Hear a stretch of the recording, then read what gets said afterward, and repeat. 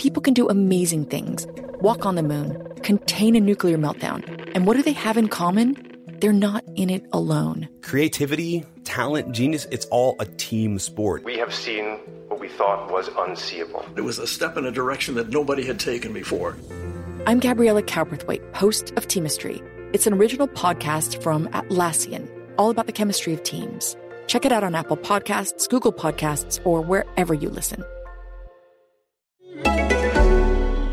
Interested in healthcare? Well, here's a programme you might not want to miss. Hosted by long-time healthcare reporter Dan Gorenstein, Trade-Offs takes a close look at the costly, complicated and counterintuitive world of the US healthcare system and the policies that govern it. Trade-Offs digs into the weeds with experts who understand the data driving the policy trends while telling compelling stories of those impacted by those policies. In the words of the Trade-Offs team, there are no easy solutions for a troubled healthcare system, just trade-offs. You can find Trade-Offs wherever you listen to your podcasts. Stripping down science. The Naked Scientists.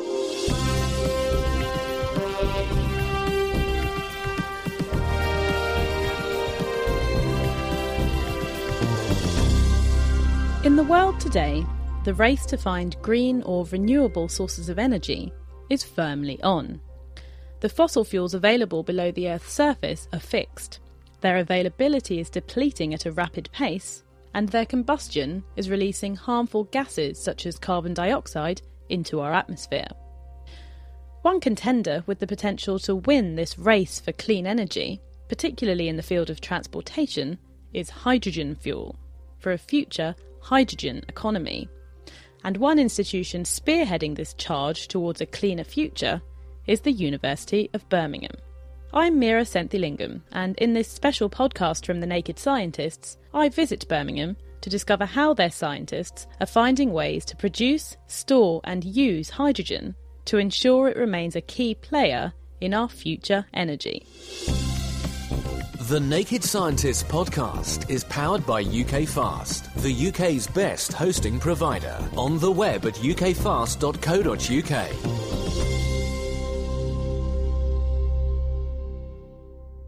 The plan for a hydrogen economy involves the increased use of hydrogen as a fuel for transport, particularly in hydrogen-powered cars. However, in this context, hydrogen isn't used as a direct energy source, like coal or oil, but is instead used as an energy carrier and needs to go through a fuel cell in order to produce the electricity needed to power a motor. As Aman Deer explained when I met him on campus, alongside one of the university's hydrogen cars. There are 6 different types of fuel cells, and the simplest to explain probably is the so-called proton exchange membrane fuel cell, PEM fuel cell, which conceptually just joins hydrogen ions and oxygen ions together to produce water, and the electrons are then released around an external circuit which can be used in any application. The fuel cell is made up of several different layers. The so-called membrane electroassembly, which consists of a catalyst layer, a gas diffusion layer and a membrane times 2. So you have a catalyst layer and a gas diffusion layer on both sides of the electrode. One electrode is used for the fuel, so in this case hydrogen, so H2 comes in and is broken down into H++ ions. On the other side, the air comes in and oxygen is grabbed, so it's the oxygen side. The oxygen, O2, is broken into O2-, and the H+ ions migrate from one side through the membrane and join with the O2- on the other side to produce the water, and the electrons then travel around the external circuit, which can then be applied to any load that requires electricity, such as a motor, a light bulb, whatever. Now, well, we are in the engineering lab here at the university, and you've got a hydrogen car in front of us. So it's about the size of, say, a smart car. So it's approximately 2.5 metres in length and about 1.5 metres to 1.8 metres in height and about 1.5 metres in width. So it is, yes, it's a super mini-sized vehicle. How is this really designed then? So you've got the fuel cell here at the front of the car. How is this all combined together to make this car move? Well, the powertrain behind this hydrogen hybrid vehicle, the key thing, it's actually a hybrid, it's not a pure hydrogen vehicle, is that the fuel will come in and be stored in a hydrogen tank at 350 bar. It is then fed into the fuel cell and the fuel cell does its job of converting the hydrogen into H+ ions, and then the electrons are freed, and the electrons then go forward to either charge a set of batteries or power an electric motor. So primarily it would charge an electric battery, and the batteries would then drive the motor, and the motor then drives the wheels. So this vehicle will give you a 0 to 60 of 6.1 seconds. So essentially it's no different to an electric vehicle. 80% is similar. The only difference is that you don't plug it into a wall to get your electricity. We generate our own electricity on board. The hydrogen used by the fuel cell is compressed and stored on board the vehicle within a cylindrical tank holding 600 grams of the gas at a pressure of 350 bar, or roughly 345 atmospheres. But because hydrogen is highly flammable, the design also needs to take this into account. As long as each step in the design is designed to the ISO standards, it is as safe as any other vehicle on the road, if not safer. What does the tank consist of? What, say, makes this safe? This tank is actually extra light. It's rolled aluminium reinforced with carbon fibre and Kevlar, so the thing is bulletproof. It's that well designed. If you compare that to a, let's say, plastic petrol tank or diesel tank, if you don't get out of your vehicle within 4 minutes, they assume you're dead because they're designed to collapse after 4 minutes. This thing will stay alive. So you are inherently safe in this vehicle. Despite this safety on board, the storage of compressed hydrogen within these tanks has its own set of problems, which Alex Bevan is trying to overcome. The key thing with hydrogen is to store it in a small space using as little energy as possible to store it. If we look at 1 kilogram of hydrogen, 1 kilogram of hydrogen will occupy around 11 cubic metres at STP, which is standard temperature and pressure. What we want to do is be able to store 1 kilogram of hydrogen in less than 11 cubic metres. What are the problems of compressing it so much? Well, if you compress hydrogen, obviously you're going to consume energy in the compression process if you're moving mechanical pistons. And currently, with the sort of compression technology we have, around 15% of the usable energy from the hydrogen is lost on compression. As a result, scientists are already looking into alternative materials that can store and release hydrogen gas efficiently, including structures called metal organic frameworks, or MOFs, and also carbon nanotubes. But Alex is looking into the potential of other materials, or compounds, that store and release hydrogen readily. Compounds known as metal hydrides. If we use metal hydrides, this can offer a very low pressure storage technology, and it is possible to get very low pressures. In fact, such a low pressure, it can be lower than the pressure in a car tyre. And yet we can store a vast quantity of hydrogen in a very small space. How do these really work to store hydrogen? Okay, well, if we take a metal like magnesium, which is very good at storing hydrogen, it can store up to a maximum of around 8% of hydrogen. The process is you get gaseous hydrogen above the metallic magnesium. This hydrogen sort of dissociates and goes into the magnesium crystal and packs at very discrete sites. And that's a metal hydride. And is this possible in a range of metals? Sure. I mean, all metals can absorb hydrogen to some extent, but some are very good at absorbing hydrogen. And how would this work? So the hydrogen can, I guess, easily go in and be captured within the metal, but you'll want it back again. So how easily, I guess, is it released? Thankfully, with a lot of these materials, some of them operate at room temperature, and an equilibrium is formed between a gaseous phase above the metal and the hydrogen stored within the metal. So as we reduce the pressure outside the metal, hydrogen then comes out of the metal to reform this equilibrium. It's very similar to a butane gas lighter, if you look at that, where you've got an equilibrium between the liquid butane and the gaseous butane above. It sounds very feasible. So the hydrogen goes into these metals and then you change the pressure above it and it comes back out when you want it. What are the challenges? What are the limitations? Well, one of the key challenges is to get this material into the automotive applications, and that particular application, weight is absolutely critical. I mean, these materials can absorb a reasonable amount of hydrogen, but they are heavy. And what we have here, this is a metal hydride. This one is based on the elements of lanthanum and nickel, and this stores around 1.4 weight% of hydrogen. But as you can feel, it's quite heavy. Yes, extremely heavy, in fact. So what this is... It's quite a small bottle, say about 15 centimetres in height, but packed quite densely with this hydride, and it's extremely heavy. It's really causing quite a drop in my hand as I hold it. Yes, we need to sort of continue our sort of quest to develop new materials, search for new materials that can make life a bit easier. While the search for lighter storage materials in cars therefore continues, the use of metal hydrides to power boats has been found to work well. But there's another fundamental issue for those hoping to own a hydrogen car. You're used to the fact of petrol stations being every 3 miles from your house or from wherever you are. Aman Deer. Currently, there are only 7 hydrogen refuelling stations in the country, and they're not very well located in close proximity. So the infrastructure is an issue, and we here at the university are aiming to change that by putting more stations in. In fact, we are starting a new project come next autumn, which will involve 100 vehicles of this size running around this country and across Europe, giving us the ability to drive from Aberdeen all the way to Trondheim in Norway without stopping apart from for fuel. So we're building up a network of filling stations and vehicles that will be capable of travelling distances that we want to travel. Aman's team aim to lead by example. But if their drive to push the use of hydrogen cars in the UK and more globally is successful, the next issue is one of hydrogen availability. Currently, the main uses of hydrogen are within the chemical industry. Rafael Orozco. For ammonia or hydrogenation process in the oil industry or as a fuel in rockets. Its current demand is about 50 million tons per year. If we use hydrogen as a fuel for transportation, this demand will increase significantly. So we need to find methods, environmentally friendly methods to produce hydrogen to cover that potential demand, because actually hydrogen is mainly produced from fossil fuels, from methane, steam reforming of methane, and eventually methane is also a fossil fuel that is depleting, and we need other sources for hydrogen production. This is where the work of the Biosciences and Chemical Engineering Department at the University of Birmingham comes in. Researcher Mark Redwood is working on obtaining hydrogen gas from a natural and widely available source, biomass, obtained from organic waste. The thing about organic waste is it's really diverse. There's all sorts of different things.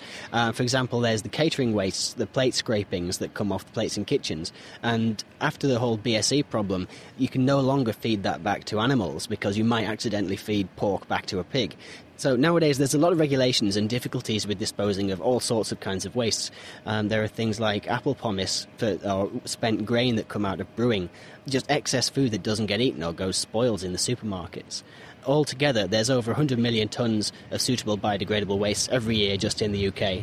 And so how would you set about turning this into hydrogen?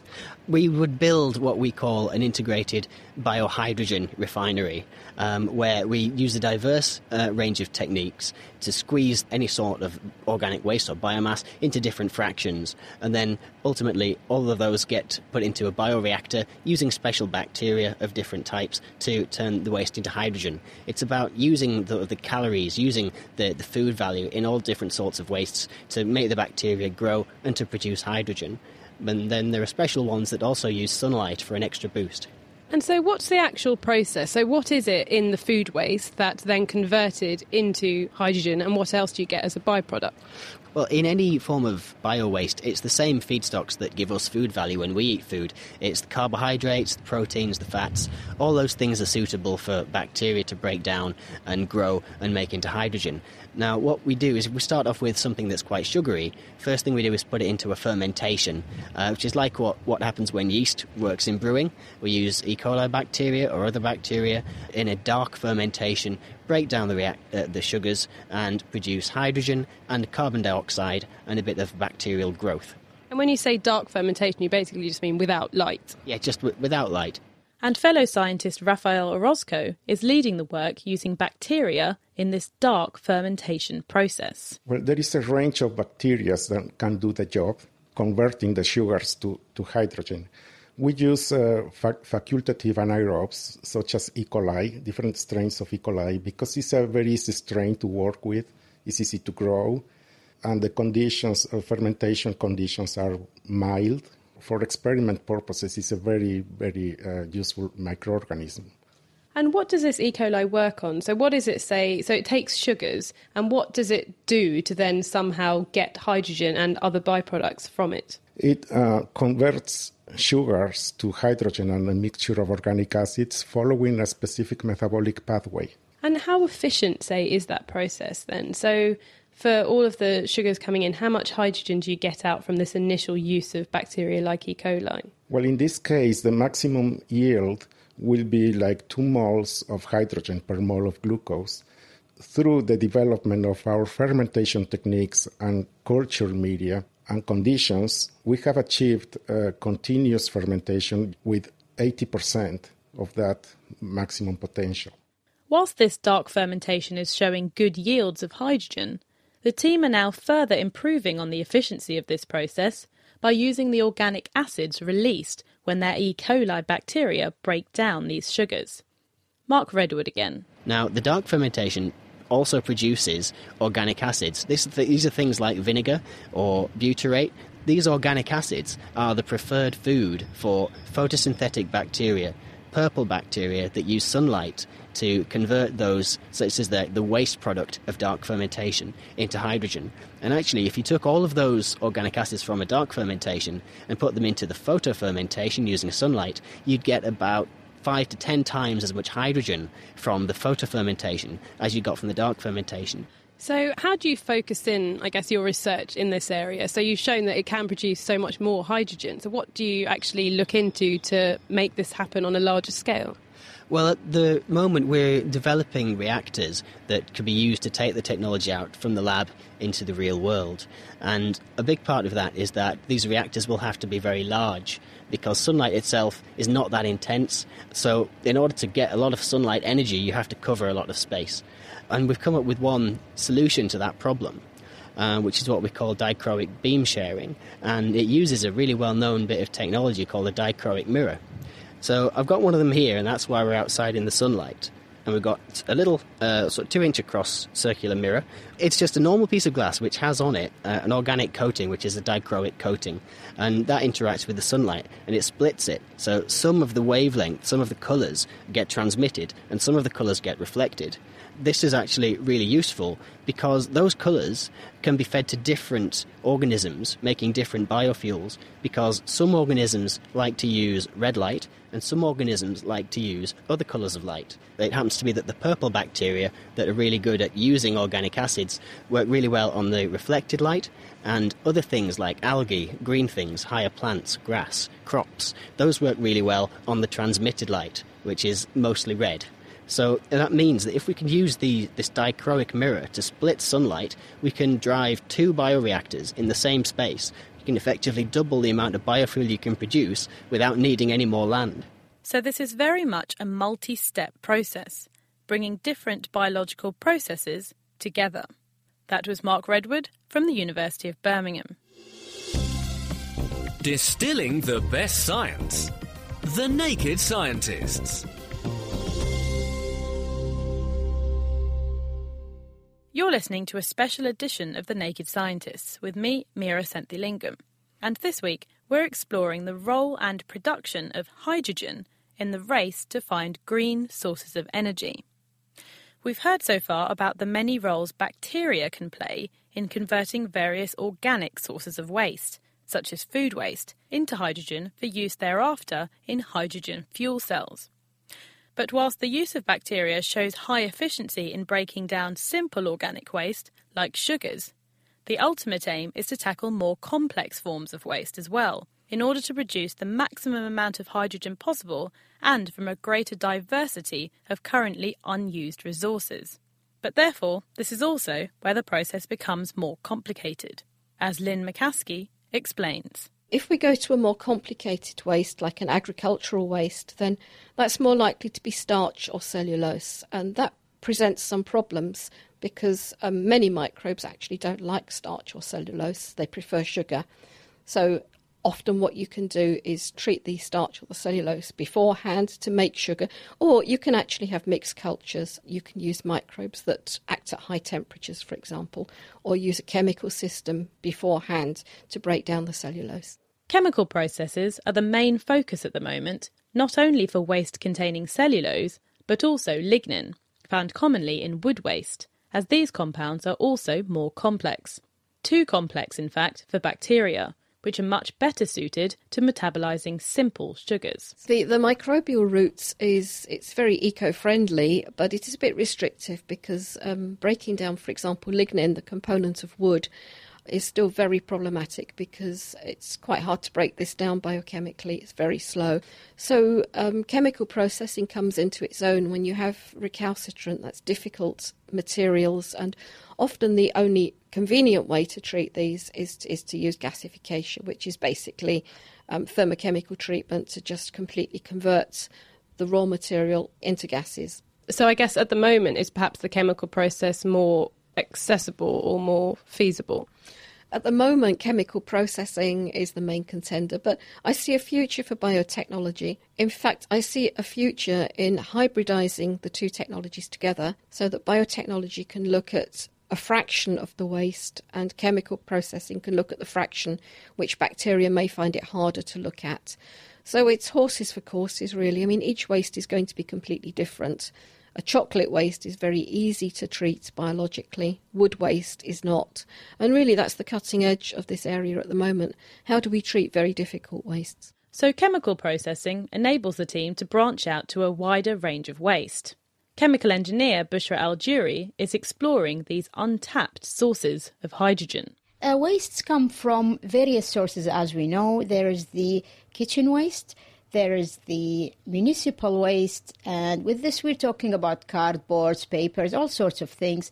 Now, industrial waste means like paper waste, because it is also a cellulosic material. And then we have wood chips, wood that is used like old cupboards, all sorts of wood.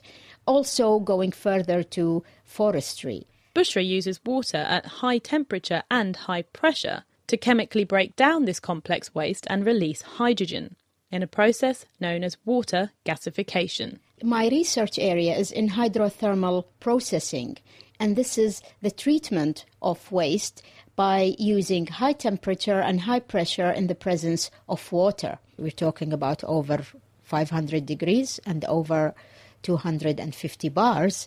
Hydrogen is actually an ultimate product that has to come out from a very complex starting material. And do you have an example, say, perhaps, of a breakdown to the kind of simple molecules that come out and then the complex ones that are left behind?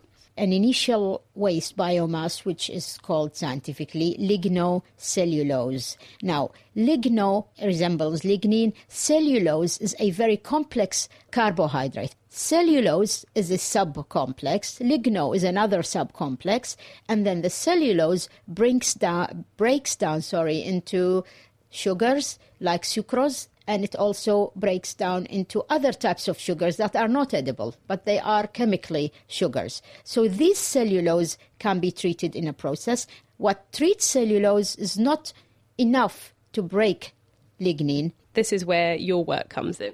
Yes, because lignin is very complex. And at these, say, high temperatures and high pressures, you're actually using water to get the hydrogen out of the lignin. Yes, actually this is, if you like, the advantage of it, because when you treat waste biomass, you have to dry it first. In order to burn it or to do like pyrolysis or gasification, you have to actually dry it. And this is a very costly process to get water out of it. What we do, the water, that is wet biomass, that water acts as a medium. It actually acts as a catalyst, because when you compress it and heat it, it will actually dissolve all this. It does facilitate the gasification, and the word gasification is turning all these chemical compounds, lignin, etc., into majorly hydrogen. And the use of, say, these high temperatures and high pressures, you're actually reaching a phase of the water known as supercritical phase. Absolutely. The supercritical phase means the whole thing is actually in a gas phase. But more than that, it's a gas phase with different chemistry, i.e. it will follow different reaction paths to give us hydrogen. What do you hope perhaps will be, I guess, almost the level of hydrogen you could achieve? Do you imagine that this will be quite an efficient process? The main attraction behind actually going to that level of temperatures and pressures is over 50% yield of hydrogen, because this process does not give us any chars and tars. So nice clean hydrogen gas at the end. Yes. Simply raising the temperature and pressure of water can cause drastic changes to its reactivity, as Gary Leake showed me when I met him in his lab. Supercritical water gasification is a fancy word for superheated water, really. Water, as you know, exists as a liquid at ambient conditions and a vapour. You don't really see the vapour unless you get steam. If we were to heat water above 374 degrees C and apply sufficient pressure, we end up with a supercritical state for water. Okay, so the pressure we need to apply is 221 bar. So it's quite large pressures and reasonably high temperatures. But at that condition, water changes its properties totally. So you know, water being a polar solvent, it can't really dissolve organics. But at that condition, in the supercritical state, we can start to dissolve up organics. It totally changes from being a polar solvent to a non-polar solvent. So by heating water to these temperatures and raising it to such high pressures, you're changing its properties in a way that it becomes a solvent and it's reactive. Yeah, we actually use it as a solvent, and it also, as you rightly say, it becomes reactive to attack bonds. And we can also accelerate this process further. As well as having the temperature and the pressure, we can also add a catalyst into the system as well to speed up the actual gasification process, because we want this to occur in probably about 2 or 3 seconds maximum. So the fact that it can break bonds in this way is where it comes in use with the biomass that you're working with, because that's quite a complex structure, and the supercritical water will break that apart and break the bonds within. Yes, that's correct. So water, as we know now, is in a supercritical state, is super reactive. We have a lot of these OH minuses and H pluses floating around that we can use to break the bonds in this very complex structure. The main selling points of a hydrogen economy are that it's an environmentally friendly way of delivering energy. So when high temperatures and pressures are required for its production, it's easy to question whether we should be promoting it. But the efficient rates at which hydrogen is released and the many ways in which this process can be integrated into current waste management systems keeps hydrogen at the forefront. And the majority of plants contain a large amount of water within their structure. And so if you were to burn that, a lot of the energy is actually used to drive off the water in the first place. We actually relish the water that is there and actually use it in the process. So for wet biomass feedstocks, this is a very viable option to create new chemicals. So this is a pilot scale that you've got here in the lab. What would be the next steps to get this going on a perhaps more industrial scale? We're working with industry on this. I can't mention the company's name. They have a feedstock which, due to legislation, can no longer be put in landfill or spread on land, so they're looking for a viable option to actually get rid of this feedstock and raise other chemicals from it, i.e. gaseous feedstocks that they can then use to raise energy themselves. So basically they get a double bonus.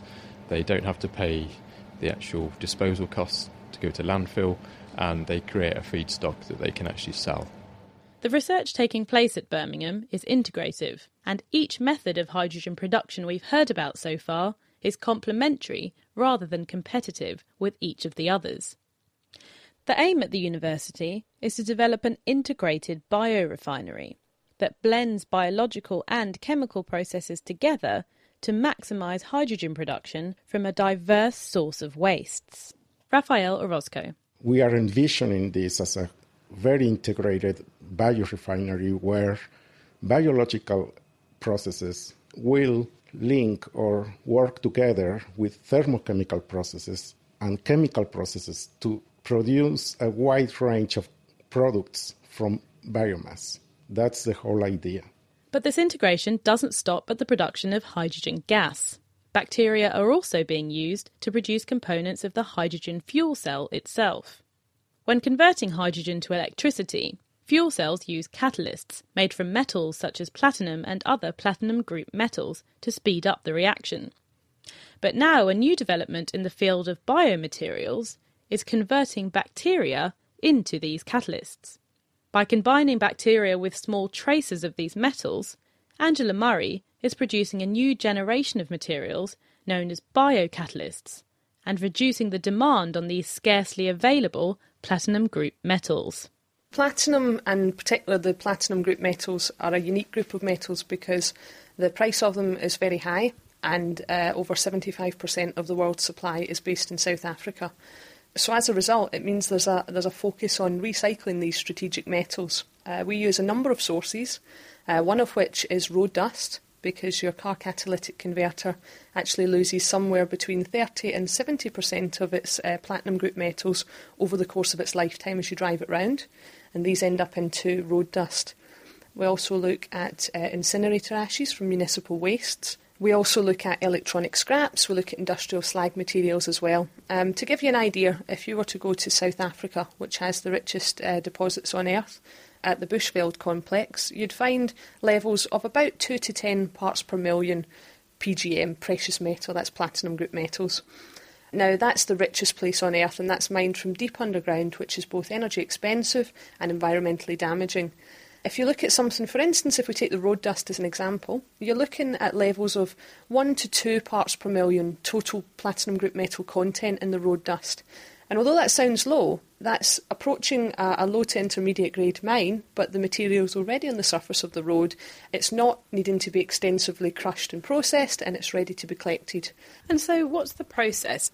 The technology that we've developed looks at taking that road dust after collection and physically processing it in order to concentrate up these platinum group metals, the metals we want, from all the different components of road dust that we are not interested in, via magnetic separation, electrostatic separation, gravity techniques. So what you're doing is you're separating on the basis of the material's properties to get the platinum and associated metals that you want out of all the other materials there which you don't want. What are the next steps to really kind of fine-tune that and get platinum? The idea is that you have really two options. So the first option is you can send this material for smelting, which is the traditional recycling route for PGMs. Instead of taking these metals for smelting, which is obviously melting them, it's high temperature, it's energy expensive, we can also leach these metals into solution, so you end up with a solution of metals instead of powder, and we can then add bacteria, and these bacteria have a neat trick in that they're able to reduce the metals onto their surface. So what you end up with, if you can visualise it, is a bacteria with a little metal jacket, lots of tiny little particles on the surface of it. All of which are platinum? Well, they can be platinum, they can be palladium, you can do mixes of metals, and so they're all precious metals. And we call these bio-nanocatalysts because these bacteria, once they've had the metal deposited onto them, have a functionality in their own right. And so actually they can be used as the platinum or palladium source for fuel cells. So we can actually make a biologically based platinum catalyst which can then be used in your fuel cells. So all in all, these are biologically and environmentally friendly methods of generating both the fuel and the fuel cells. You're taking the waste biomass and you're producing clean hydrogen to run the fuel cell, and then you're taking precious metals that have been recovered from wastes and you're using those to produce the precious metals needed for the fuel cell. So really, you're taking two different waste materials and you're using it to generate clean energy. It's a whole number of projects at the university coming together to deliver this new technology. With hydrogen gas, fuel cell catalysts and the cars using both of these being developed in one place, with green energy as the focus, the use of hydrogen fuel and hydrogen-fueled transport systems could become more affordable and accessible, and play a large role in the world of tomorrow. The steps thereafter are to spread the word, and to get more of these cars on the road, something the university is also working hard on, as Amandia highlights. We at the university are firm believers that demonstration is key, and we are starting in September 2012 a new European project which is going to demonstrate 100 of these vehicles that you've seen today around the Midlands, Greater Midlands and across Europe, and we will be putting in further refuelling infrastructure which can be well suitable for our vehicles and the commercial vehicles that we will also be testing, and buses. So we are really pushing forward to the 2015 target of, yes, there will be a hydrogen vehicle in your neighbourhood. Amandir from the University of Birmingham. And before him in this podcast, we heard about the research of Lynn McCaskey, Raphael Orozco, Mark Redwood, Bushra Al-Juri, Gary Leake and Angela Murray. That's it for this special edition podcast from The Naked Scientists with me, Mira Senthilingam. But that's certainly not it for hydrogen fuel. As these technologies continue to develop and our fossil fuels continue to decrease, this simple gas could hold the key to our future energy needs. So keep your eyes peeled as petrol pumps become hydrogen ones and hydrogen-powered cars fill your area. Because the team at Birmingham are making sure your future economy is a hydrogen one. To find out more about the production and uses of biohydrogen and its role in our future, be sure to watch our Naked Scientists scrapbook online at nakedscientists.com/scrapbook or search for Naked Science Scrapbook on YouTube. Thank you for listening and goodbye. The Naked Scientists podcast comes to you from Cambridge University and is supported by the Wellcome Trust, the EPSRC, the STFC, the Natural Environment Research Council and UK FAST. For more cutting-edge science, join us online at nakedscientists.com.